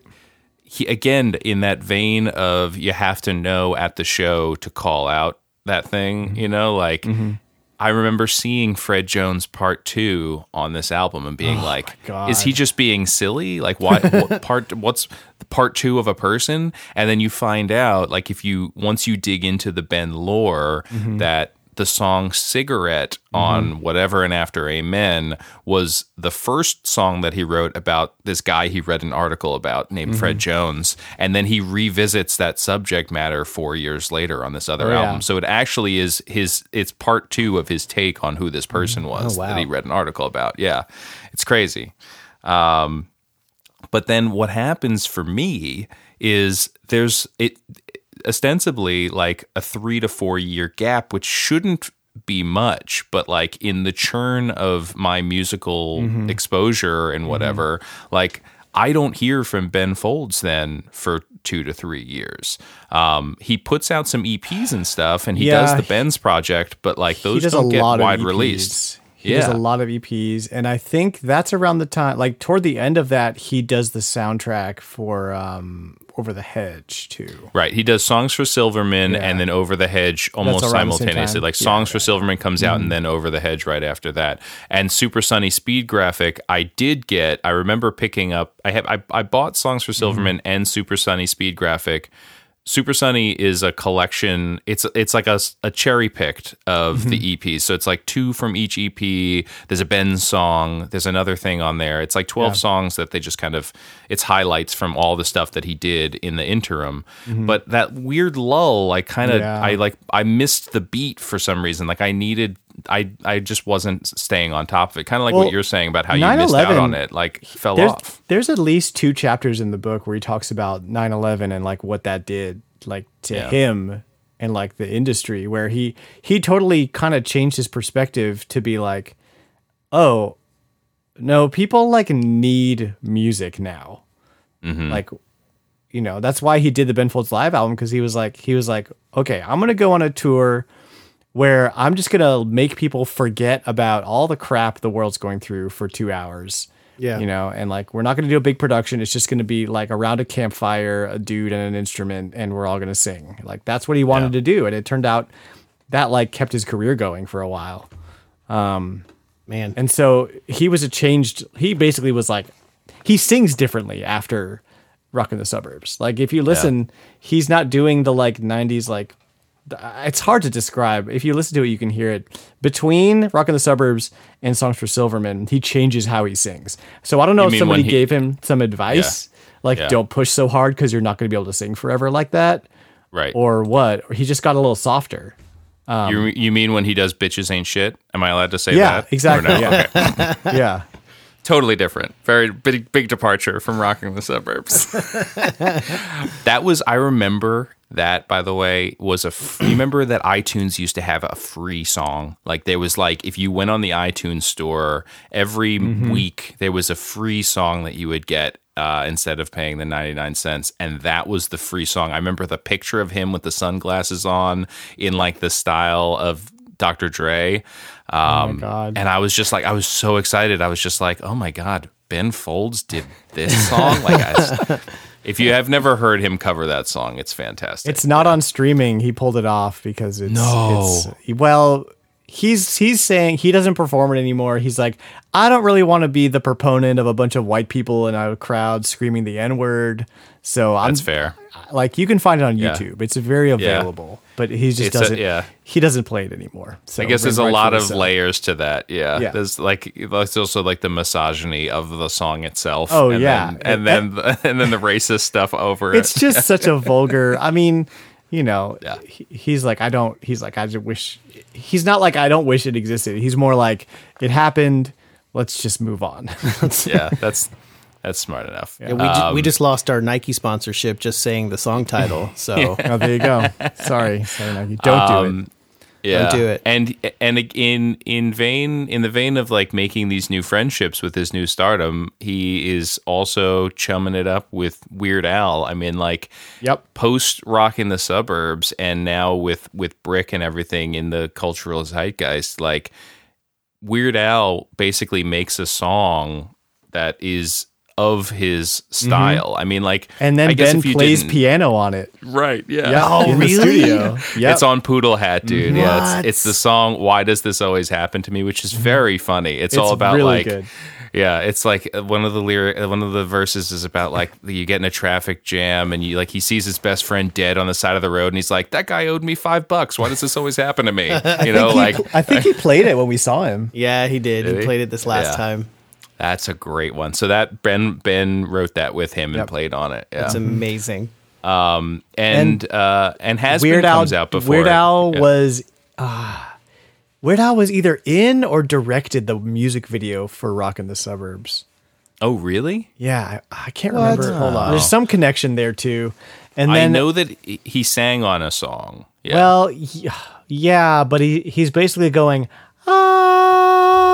on time from Song for Silverman. Like he's not being Weird Al. He's just like hey, directed and appeared in the video for Rockin' the Suburbs. I thought so. Yeah, look at that. Wow, good call. So Songs for Silverman, I think, is my favorite Ben Folds album. It is very good, and it's also I think it has that balance of like he had that pop blast of Rockin' the Suburbs, and now he's like, I'm going to experiment a little bit again. You know, like here's where I'm going now. Yeah, it feels like the most like this is just Ben Folds being Ben Folds with no distortion or like. You know, he's writing. These are the songs that he heard in his head. That's to me what it feels like. Because the album is very cohesive. It has the same like sound throughout. There's no random like fake punk song in the middle of it or like experimental stuff. It's very much like here's 11 really well written songs that I had in my head. That's to me, it's sort of like the purest Ben Folds exclusive experience. And not a skippable song on the album for me. So, yep. And right around that same time is Has Been. Has Been is, and I remember grabbing this one, is the William Shatner album that, again, they had that great experience a few years prior and strike up this friendship. And William Shatner ostensibly says, like, I want to do a whole album. Like, he wants to do an album. He doesn't want to be on Ben's side project thing. He's like, will you produce it, write it, you know, perform on it, arrange the whole thing, like, be the musical backbone that I need because he's not singing. And that album shouldn't be good. Like, like it's like on paper, him, like William Shatner covering Lonely People by Pulp. Or Common People, rather, by Pulp, shouldn't happen. Yeah. Like, it's so good. It's so freaking good. The whole album is good. It has its moments. It has peaks and valleys like anything, but like, it feels like it should be a joke, and you get to the end of it, and you're like, I actually really enjoyed that. Like, like William Shatner did it. But it's because of Ben. Like, there's no denying that it's Ben's fingerprints. It's a Ben Folds album with William Shatner on vocals. But one thing that I saw that came out of that is like where the mentality that Ben gets of looking at William Shatner, who's 73 when that happened, and that was 20 years ago, guys. I didn't realize that William Shatner's in his 90s right now. No way. Yeah. He's 92, guys. Right? Ben Shatner's immortal, though. Like, he's not... William Shatner? Yeah. He's not going to die. So, just beam up one day. Like, I'm done with this planet. Yeah, Ben said something to the effect of, like, he was like, being around William Shatner and seeing that guy not care. Like, he was just like... There's these levels of cool where it's like being cool almost ruined, like has inevitably cyclically almost ruined pop music. And then like punk rock, it was supposed to come and dismantle it, but then there were all these rules to being punk rock, right? Everything, it was like you couldn't add too many chords. You had to focus on what you looked like, even though you weren't supposed to like care about what you looked like. Like everybody's lying. And then he's like, here's a 73-year-old guy who just doesn't care. And he's the coolest dude in the world. And he's just like, he said, like, he was around someone who was so void of judgment about whether something was acceptable or not. And he was like, that I want to be that. He's like, I think he always felt gravitated in that space. And then to see William Shatner embody that, like, I think validated it a little bit, where it's like, oh yeah, this guy does this thing where he just does what he wants to do, and he doesn't care if it's cool or Pitchfork likes it or whatever. Yeah. I'm just gonna do that. And I think you look at his trajectory from there, and it's all embodied in that, because he goes off. I mean, he does. What's the 2008 Ways to Normal? Way Too Normal, yeah. Way Too Normal. He goes off. He hosts the the sing-off. He becomes a host on NBC because of the college a cappella thing. He's so pervasive. He puts out an a cappella album, which I've got that. I picked that up because I was like, I mean, I saw it all through college. I might as well have it. So the a cappella version of boxing is better than Ben Folds' version of boxing. Yeah. It's so good. Yeah. It's so good. Let's stop at Jesus Wait and Normal first. Yeah. Oh yeah. Yeah, please. No, Yeah. hold on. Sorry. Songs for Silverman, I don't know. That song probably turned me into the biggest Ben Folds fan ever, because I was like, okay, I understand this man on a molecular level. Right. I get his songwriting. I love it. I want more of it. That turned me into a super fan. Yeah. Yeah. There's a song on Super Sunny Speed Graphic called "There's Always Someone Cooler Than You," and that song has always resonated. From the moment I heard it, I'm like, this has been my mentality. I love that one, yeah. And I wonder if that came from hanging with Shatner. Probably. I was going through the lyrics again, and I'm like, oh yeah, he's probably just why chase cool when there's always going to be somebody that's that. So how about you just do your thing, you know? So he does Over the Hedge, and then he's got Way Too Normal. I'm not super familiar with Way Too Normal. Way Too Normal, that's the single on that was You Don't Know Me with Regina Spektor. Right. Which is, I love that song. But that album is schizophrenic. That album is just all over the place. And if you read the book, that was kind of his breaking point, was this album, where the years of avoiding all of his problems by writing songs and touring were catching up with him. Okay. And he had a kid in Australia at that point or something? Yeah. He was one of his wives he met in Australia, and they had twins. Yeah. Boy and a girl. And so there's a song about Gracie on Rockin' the Suburbs, and then the song It Hurts to Grow Up and Everybody Does. So weird to be back here. Still Fighting It. Still Fighting It is for his son. Oh, okay. So that's cool. Yeah. But I think he gets divorced in between Silverman and Way Too Normal. Yeah. But he had said he was doing the rock star thing in America and the UK still, but his kids and his wife were in Australia, and that just seems brutal. He was breaking down. It was way too much, and he was carrying it. And Way to Normal is such a bizarre. It starts with a joke song, Hiroshima, which is about this time he was touring in Japan and fell off the stage and got a concussion, but played the show anyway. Oh shoot! And it was bleeding all over the piano. And that song is a Rock This Bitch a song. Is it? Oh, yeah, it started as a joke song, as a Rock This Bitch. Wow, and now it's the first song on Way to Normal. Another funny story about Way to Normal is, everybody's trying to figure out, where does Napster fit into the music business now that, anybody could just download whatever they want. So in one day, he and his two bandmates wrote and recorded an entire fake album. And they leaked it, right? And the funny thing is they had a hard time leaking it because Ben's fans are so loyal. He was they wouldn't leak the album. Oh my god. Eventually they did. And there were magazines reviewing the album based on this leak. Oh my god. And then the album comes out and everybody's like, wait. What? And actually, some of those, you can go and download that album, and actually, some of those songs are kind of catchy. It's not all a bunch of crap. Song. Yeah. So I think we're getting about there in the timeline here, but the question that keeps coming, because we've mentioned 2 or 3 times now, a cappella as a genre.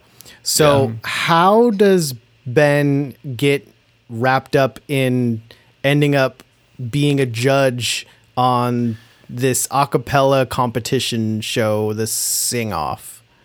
Does he talk about it in the book at all? Because I have speculation, but I don't know the specifics of what went down. The only thing that I would say is it became so pervasive. Like, I think that his music, it was him. It's a weird connection to make, but Ben Folds and Maroon 5, like, there were a few bands that had the musicality of what they did in the early 2000s when there was that a cappella college movement. Like, it was very in vogue to do college a cappella in the 2000s for whatever reason. And there was something, it was almost theater kid cool about it. You know, like, I remember seeing a cappella groups doing a bunch of songs from Songs About Jane and a bunch of Ben Folds songs, because I think that there's a rhythm to it. Like you said, when you strip away any of, like, sort of the layers of punk rock or edge, Songs for Silverman could straight up be the show-tuney. soundtrack to a musical. Like, that whole it really could. It really could. And actually, so I think it lends itself to the format. That's a genre, that's a style of songwriting that I really, really love. Like, I would say that about probably, like, Super Free Animals too, are like that. Like, their songs are super melodic and pop, you know, like, crazy. Like, they're weird, but they're pop songs, you know? Yeah. So he did Over the Hedge, which we already mentioned, which my younger daughter just found out about like a week ago. So it's very timely. I've seen it like 8 times over the past week. Yeah. Some great music in that. That heist song is like just such a jam, man. It's so like, good. You don't pay the ransom. It's incredible. It's like, so good. So it makes you wonder, because I think about, you know, people like Adam Schlesinger, and it's like, who went on to do so much TV and movie work. I kind of wonder why Ben didn't also, you know, heavy go into that line of work. Oh, he did, but it was like, not I don't to know, the it same was all degree. Sort of weird. Like, he wasn't the guy to go to write a pop song for your movie. He's not winning. I think it was. It's too structured. I think it's too structured. I think it would require him to do a thing, and he doesn't want to do a thing. You know, like he wants to do his thing. Yeah, the reason that the a cappella album exists. I mean, the a cappella album is a collection of groups from around the country. He like, personally doing his songs. He personally flew around and recorded those with his own equipment. Like, he went and he saw one of them perform Brick, and he was so blown away. Like, he was seeing the movement happen in real time, and he was so blown away by the fact that there were like all these groups, and they were doing all different songs, like from either Ben Folds 5 or Rock in the Suburbs, or I mean, Jesus Land was on there too. Like, there was stuff from Songs for Silverman on there that he embraced it and took it. But I think that that's as far as he'll go. I feel like I would see him take a meme and make it his own thing. You know, that's almost what it was. And I totally get this as a creative. He doesn't want to do the same thing twice. Like, he doesn't want to be the guy who does the soundtrack stuff. Like, he did a bunch of soundtrack work. I don't know if this is a really deep cut. If anybody's seen the movie Not Another Teen Movie, there's a musical number in that movie. It's super crass. It's disgusting. Ben Folds wrote the song, and then he records the vocal part for one of the characters. Oh wow! Who's like not a no-name character that we never see again. He did the music for the movie Hoodwinked, the animated movie. Oh, okay. Well, and so he's done more than I thought. So the song "The Luckiest" he actually wrote for a different movie, like it was and for then Loser. It never made the cut, so he just put it on his album, and it was a great song. And then later, that song was used as like the whole song is the backdrop to About Time, the film. Right. So it's like he does it, but it's not like he doesn't want that to be the thing. Although he does talk about. He wants to write a musical someday, which I'm like, oh my God, please, Ben, please write a musical. Yeah. And he wants to score an entire film, because now he's very much into like symphony orchestra stuff. Well, and Adam almost perfectly queuing up this thing here, so thank you. But like the next thing that he puts out is this album where he writes none of the lyrics. all of the lyrics are by Nick Hornby, who I've got wrote such a soft spot for Lonely Avenue. Right. So Lonely Avenue, everything is written by Nick Hornby, who wrote High Fidelity, About a Boy. He's built a relationship with Ben, and they decide, like, you write this and I'll write that. And like, it's a great fit. They complement each other very well, but I think again, it's like you wouldn't expect it. Wow. You almost wouldn't know. Sense. You almost wouldn't know that Ben isn't writing these lyrics. Almost. Right, that's fair. Like, just because he's such a story-driven like songwriter. Picture Window to me, just that chorus. You know what hope is? Hope is a bastard. Hope is a liar, a thief, a cheat, and a thief. I ball up every time I hear that freaking song. Yeah. God. I feel like Belinda. There's a song Belinda. Oh, on there, Belinda! which is really good. Yeah, Belinda's very good. Yeah, and there's some really silly moments. Like the lyrics in that are really funny. Oh man, it's so sad. Like he's just so good at taking like just the most like back assward story and then just putting this beautiful music behind it. And you're like, what's happening right now? What am I humming along to? Yeah. Man. Password is genius. I love Password. And again, so he's like he's bouncing around, he's doing that, and then it's like, okay, well, it's time to get Ben Folds 5 back together, right? Oh, it's yeah. like that we've was done this, awesome. we've done this. Like, let's go back to it. They were doing reunion live shows throughout 2009, 2010. And then they were just like, let's just freaking, let's do it. And so that album is called Sound in the Life of the Mind. Sound That's of the the one you Life said of the before, Mind. yeah. Sorry, Yeah. I almost never say it because in the Ben Folds sphere, we all just acronym it because it's so freaking long. That's probably my second favorite Ben Folds project. Really? I have never spent much time with it. Oh my gosh. It's just such a cohesive, like, it's because Ben, like, part of me feels like Ben is just like, I've got like 400 songs in my head. What 10 do I want to randomly cherry pick and put in this album? But this album, they wrote the songs like as a group, you know, like they were like, okay, we're going to make an album. We're going to make a Ben Folds 5 album. Like, it can't be a bunch of my old crap. It's going to be Ben Folds 5 stuff. Yeah.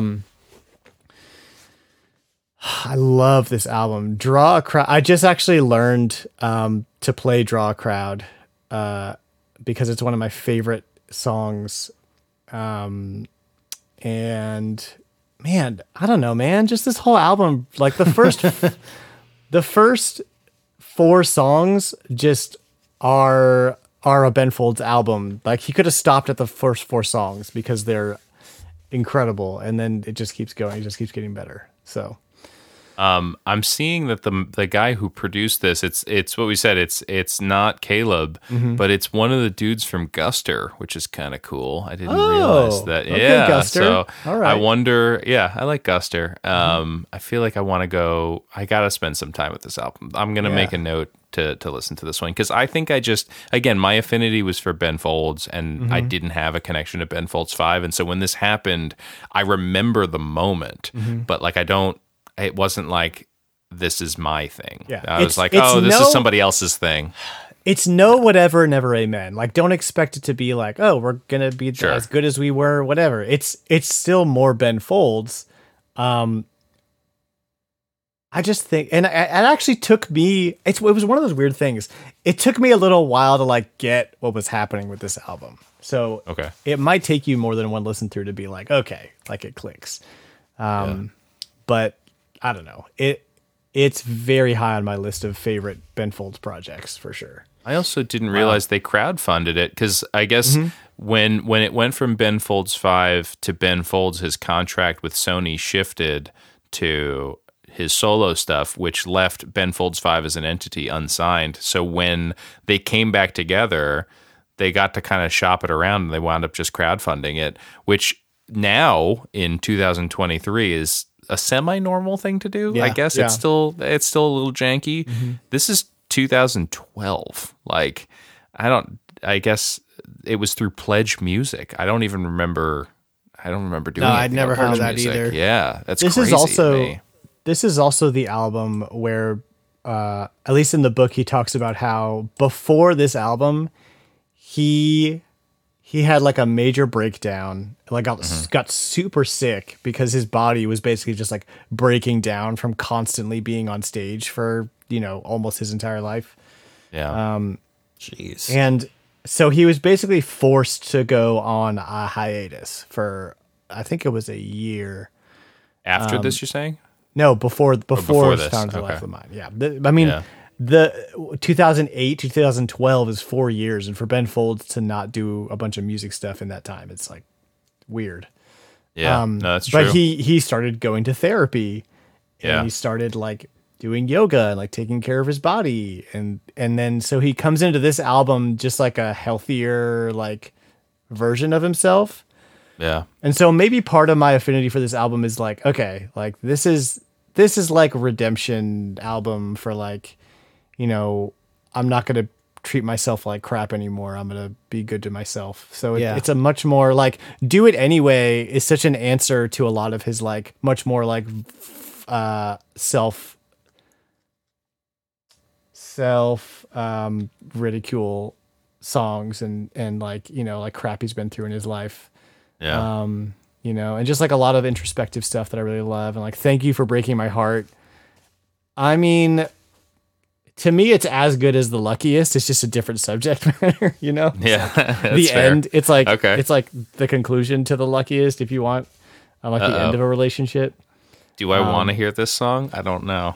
I don't know. Do you have any rough breakups in your past? Cause it'll I do. bring it out. So Boy. Okay. I'll give myself some time for that one. yeah. And it is weird. We mentioned before that he's also on TV during this. Like he becomes well known enough. I never watched this show. I remember it being on, but I never neither. watched the sing off. And now I kind of want to go back because I bet you he was probably pretty funny. Like was to have great. him as a judge in it next to like Nicole Scherzinger or whatever it was has got to be kind of fun. Yeah. He performs stuff live on that show too. And he's like, it's Did like he? really fun. Oh yeah. Oh man, I wonder great. because going back and finding archival reality shows are hit or miss. I wonder if there's a way to go and find that stuff. Maybe I bet you it's Hulu out or there something? somewhere. I Yeah, don't know. hope it's on Peacock. So then I remember this project. So he starts going down that composition path, right? And he had been commissioned to do a piano concerto. And I think he got the bug at that point again. Like he obviously had classical backgrounds. We talked about that a while ago. And so he does this album called So There with the, is it Y Music, E Music Y Ensemble? Y Music Ensemble.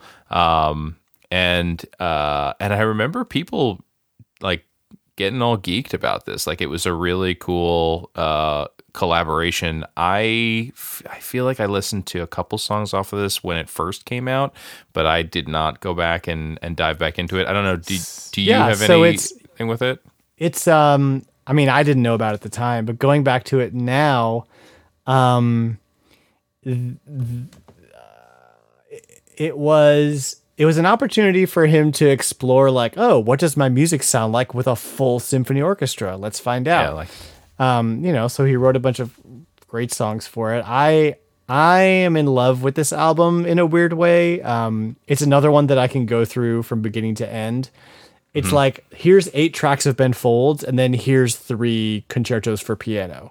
So it's kind of split in half. so does it feel like a departure then a little bit? But it's The concerto balanced then? doesn't Yeah.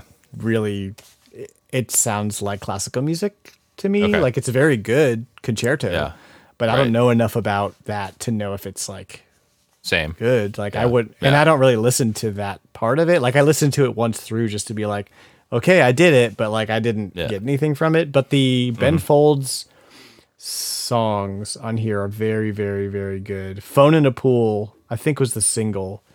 Yeah. If that, like, I don't know how far this album really went anywhere, but Phone in a Pool is great. I think my favorite on this album has got to be So There, because it's a very autobiographical song about just about like his constant moving around when he was touring, and like like not really having a home and just like, having multiple like different wives and like not really knowing where he was. And so listening to that after reading the book is really, really an experience. And then, I mean, I don't know. I love all of it, so I'm not gonna. I'm a bad person to talk to. No, it's fair. I feel like this is another one I've said on other episodes where there's like finding something to just put on in the background. Mm-hmm. I feel like some of this kind of stuff would play. Like my memories of this is it's a Ben Folds album where there's Ben Folds moments, but it is something that is not as demanding of you as pop music is for your immediate attention. Yeah, but it could float in your cerebral side of it a little bit more. Not only that, but it gives back as much as you give it. If I want to say, like, if you really sit there and read the lyrics, like, you're gonna be your mind's gonna be blown. Yeah, but if you just put it on, it's like a great thing to listen to. I feel like I'm going to listen to Sound of the Life of the Mind in my car, and I feel like I'm going to listen to So There while I'm doing the dishes and the laundry. There's some bops. I feel like there's some bops on Sound of the Life of the Mind. So yeah. And then he gets appointed by the National Symphony Orchestra in D.C. To be their artistic advisor in 2017. Yeah, he's the first person to ever do that, and he basically he gets to run this program called Declassified, which takes it's kind of what he did with So There, but he gets to come up with ways to blend orchestras playing with different pop contemporary artists. And I feel like I remember hearing the Roots talk about like when they got the pitch to do Fallon, and on paper it seems crazy that the Roots would be the house band for a TV show. But Questlove, I remember saying in an interview, he was just like, so like when the musicians come on your show, like we can play with them. And he was like, well, yeah, you're the Roots. You could do whatever you want. And they're like, cool. Yeah, we'll take it. Like this is cool. Like you're going to bring like Buddy Guy and Paul McCartney and whoever on the Fallon show, and the Roots get to play with those people. Like that's like, I think it's that kind of experimental drive and that itch to be like, oh, anything could happen. Yeah, of course we should do that. So it seems like something that's almost tailor-made for him. I wonder how much of it is something that he drove to do, and how much of it was brought to him. Obviously, he's brought in some of his friends for it. I saw like Regina Spektor has been a part of the program before, but it's very cool. Like I feel like it's another whole side of what he's been doing that I need to educate myself on. It's pretty neat. One of the last chapters in his book is called Following Interest, where he just kind of talks about like he doesn't really know what he's going to be doing next year. He's just interested in this right now, and then next year he might be playing bongos. Like he's like, I don't know, but he's just really, he just knows that he's only going to do what he like feels he desires to do. He's going to be pushed. He's going to be motivated to create a whole project and see it to completion only if it's something that he feels like the draw in to do, and nothing else is going to matter until that's done. And so like, yeah, anything that he does, like it's something that he wanted to do, whether it was brought to him or whether he tried to make it happen. I don't know, but so you're in a unique situation now, Dan, as somebody who is this newfound appreciation for this artist. You've gone back, you've done your full blast like education of him, and you're in the moment of it. But the reason it just happens to be coinciding, because I feel like the autobiography came out like a year or two ago. It's 2019. So it's not super recent enough, but not super recent. Still want to try to get mine signed. We'll see if that happens. Could happen. There's there's a podcast that he did, I think, during COVID around some of the stuff as well. Lightning bugs, which is really great. Super motivating, especially like fun for conversations, right? Yeah. Yeah, with creatives. And just, I mean, he has, like just anybody you can imagine on there. What was his name? I'm having a real trouble with names right now. It's all good. Never anyway. Just keep going. But he's got a new album coming out, you know, which is part of the reason why we wanted to do this is because you've been gushing about him. We're all fans, and it was like, well, why not just do an episode where we talk about Ben Folds? And part of this is because I think you're in a unique spot right now where you are at the zenith of your Ben Folds influence and fandom, and you're about to get the first Ben Folds album in years. Like I'm losing my shit. It's gonna be such a moment. Like on my laptop I have like 30 tabs open or whatever, and one of the tabs is his tour dates because his Dallas shows you can't buy them yet. Every single day I go to that site and refresh it to see if I can buy tickets. Oh, really?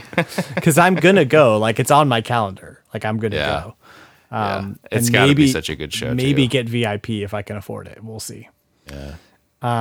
But yeah, it's pretty cool. And he dropped a song from it recently called Winslow Gardens, which is like basically his experience being in Australia. Then suddenly you're in quarantine and you can't go back to America, even though like all your stuff is in America. And so the whole song is just about like, I guess we live in Winslow Gardens now. Like, you know what? And it's like kind of a funny, it's like a hopeful song, but it's like not a hopeful lyrics. So that's kind of his MO, is to like mix those things up. Do you have any anxiety about like coming into this now and wondering like if it doesn't stack up? Like again, you've had the full. No, you're ready. You're here for whatever. Like, because all of the albums that I've listened to where I'm like, why did you even release this song? Like that stuff is way to normal backwards. Okay. Everything that he's released since Sound of the Life of the Mind, I've loved. Like those albums are great. It's solid. Yeah. I that and So There. Those are the only albums he's dropped. And actually, the rumor that I hear is that he had an entire album written, and then he was like, "This album doesn't work anymore," and he scrapped the entire thing because of COVID. Man, he was like, "This album is meaningless to me now because of COVID. Like I have to write a song about COVID now, or an album." Yeah. But I'm on his Patreon, so I get to like kind of interact with him a little bit, which is really cool. Like he'll do live streams where it's just like him chatting with us about what he's been up to. That's so cool. And so the other day, I just got to tell this funny story. The other day he was like, "Hey, I'm doing this surprise show in Nashville or whatever. If any of you are in Nashville, like I can get you tickets or whatever." Like he'll like drop us lines like that. And then he just says like, I just finished writing a bunch of music for a TV show. And it was really hard because I didn't want to do any of it, but you know, I guess this is better than waiting tables. And so I commented on his post, a lyric from one of his songs where he goes, I get paid much finer for playing piano and kissing ass.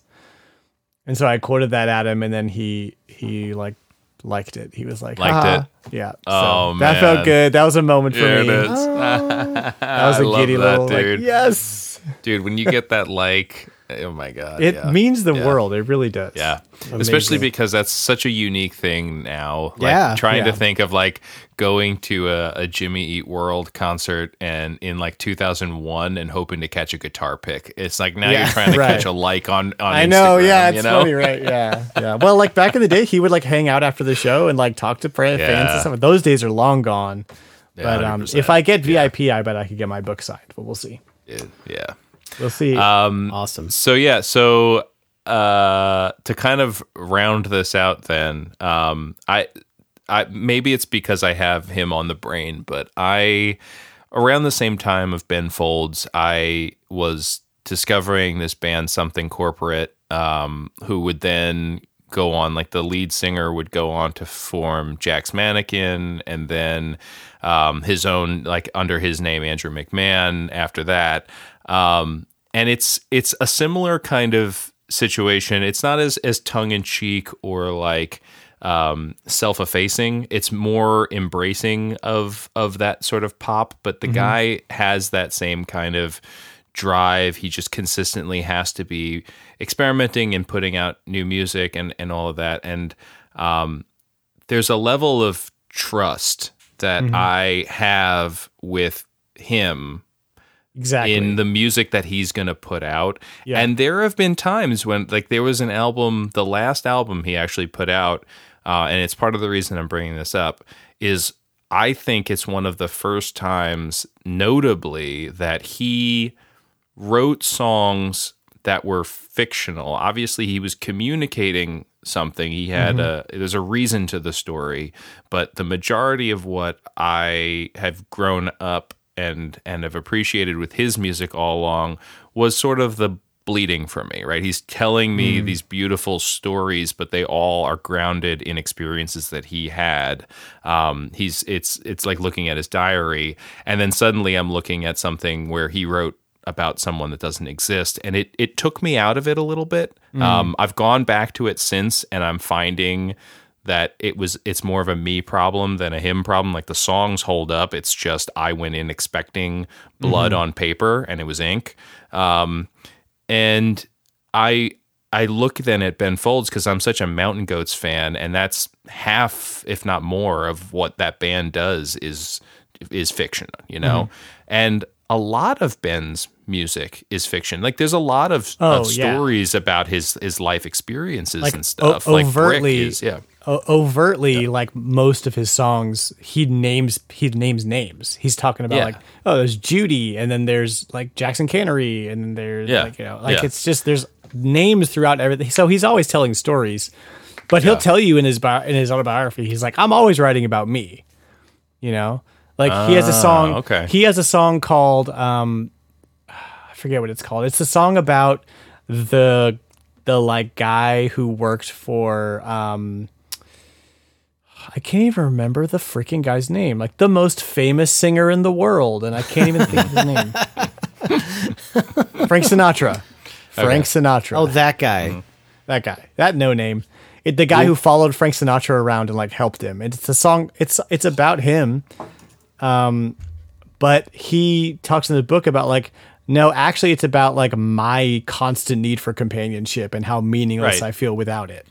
Right. Yeah. And he's drawing a parallel to it by telling a story about someone else. Like, it's he says in his book, he got to show the song to the actual guy who like follows Frank Sinatra around, and he's like, that's not like me at all. Like, what are you talking about? He's like, oh yeah, no, this is about me actually. That's amazing. Yeah, I mean, Adam, you and I have talked about like part of my Bruce Springsteen The song problem. is about the song is about being Frank, and I think it's on Songs for Silverman. Part of my Bruce Springsteen problem is I'm like, he's writing about the Chicken Man. Like, who? No, tell me they blew up the Chicken Man. I don't care about the Chicken Man. Tell me what you had for breakfast. Like, I want to know about you. Yeah. And I have that kind of dissociative thing where I'm like, unless you can promise me that the story you're telling me is about you, even though it's not about you, I check out initially, and I need to be brought into the fold.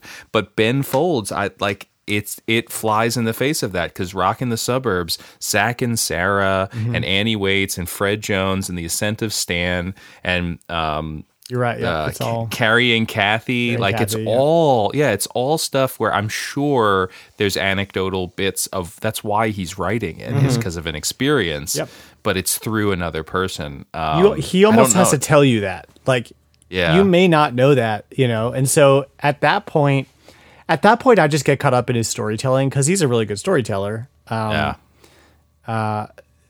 And in that way, I kind of I'm here for whatever Ben Folds wants to give me because I know that it's about him, even if it's not about him. Yeah. So I'm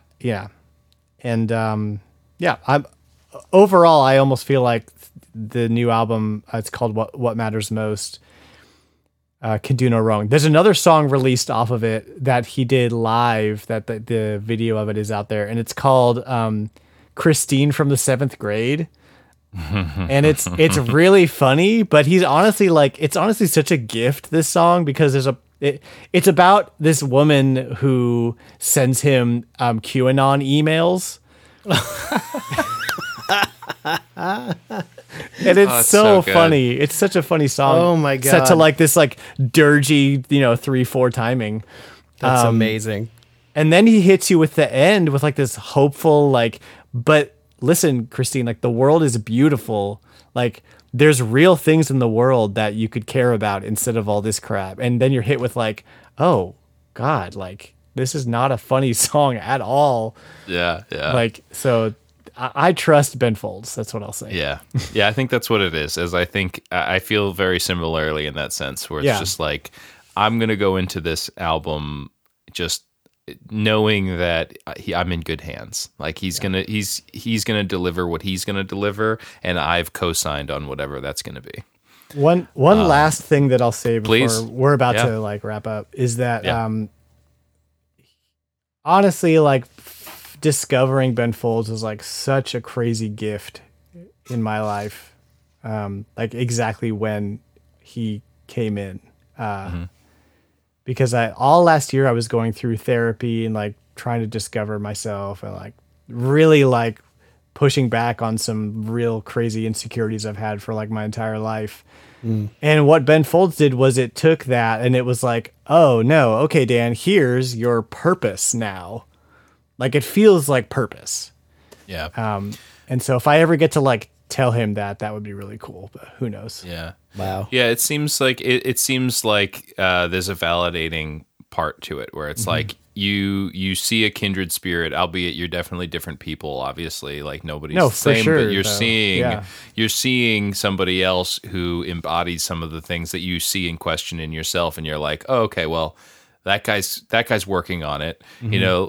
He's had massive success. He's got one of the quintessential songs from the 90s. He's a worldwide name. He's been on TV, and yet he needs to go to therapy to work out what's wrong with him and get his stuff sorted. I guess we might not be that different. Exactly. That's really cool. Yeah. Awesome. Adam, do you have any final thoughts? No, it's great. I just I always really enjoy these episodes where I can really just take a back seat and hear from someone else about something they're extremely passionate about, and I'm just listening and learning for the majority of it. Always a really enjoyable experience for me. And then obviously, of course, with just the personal aspect of it, always happy to, getting teared up hearing about my brother finding something that he feels has given him a new lease on life. It's awesome. Mm-hmm. It's really, really cool. Cool. So I couldn't think of a better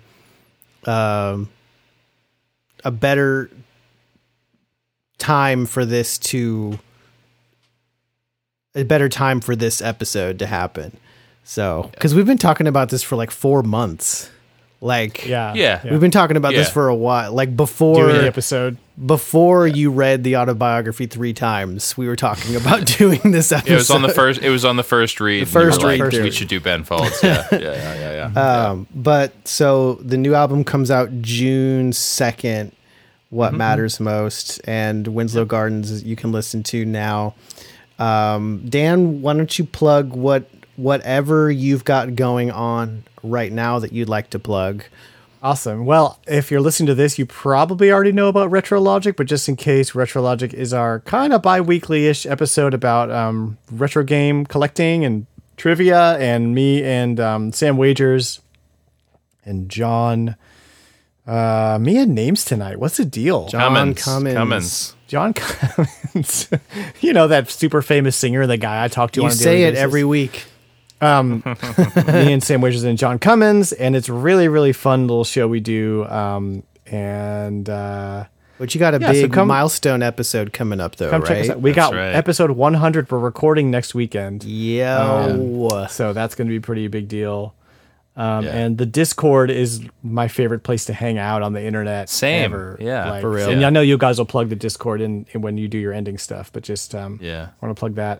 Also, like we were talking a little bit about earlier in the episode, I'm writing a lot of music right now, and I really want to make and produce an album of it, like well produced. I don't know how to do Nice. any of that. I'm just writing it. Sure. I'm writing the stuff. Yeah. That's where it starts. So I'm right here, bud. no, I know, but you have stuff going on, and Yeah. I don't know how to like get time with you. We have kids. Yeah, but you guys did a jam session recently, right? We did a That's jam a good way to session. start it. Yeah, we that's a played good one way of to our start songs. We played my song about getting tased by a lady who meditates on the sidewalk. So Oh my god. That was a highlight for sure. What a teaser, by the way. Awesome. What a that song's a on Twitter. taser teaser. you Yeah. can listen a taser teaser. Taser teaser. You can listen. That song's on my Twitter. You can go listen to it. It's just me acoustic guitar on my phone, so it's not produced at all.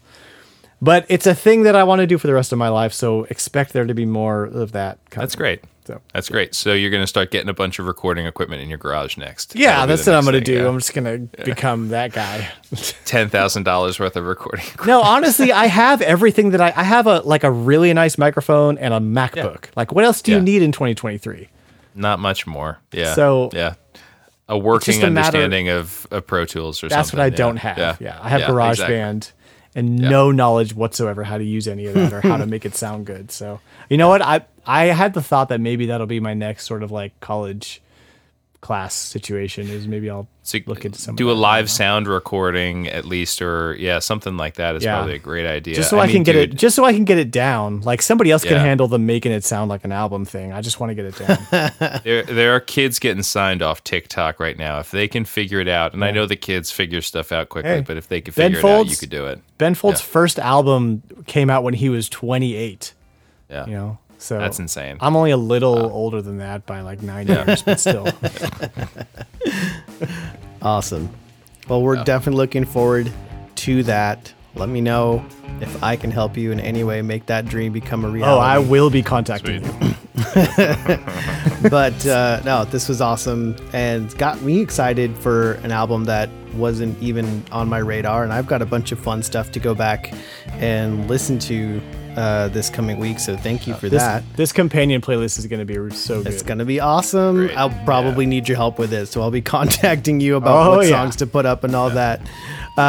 So look forward to that. But thank you for listening to Retro Groove. We are part of the RetroLogic family of podcasts. You can find us on Discord, on the RetroLogic server, the funnest and least toxic place on the internet. You can also find us on Twitter at RetroGroove_pod, and come talk with us and tell us what you think, what you want to hear us talk about next. But until then, Dan, thank you for coming on, and everybody else, we will see you next time.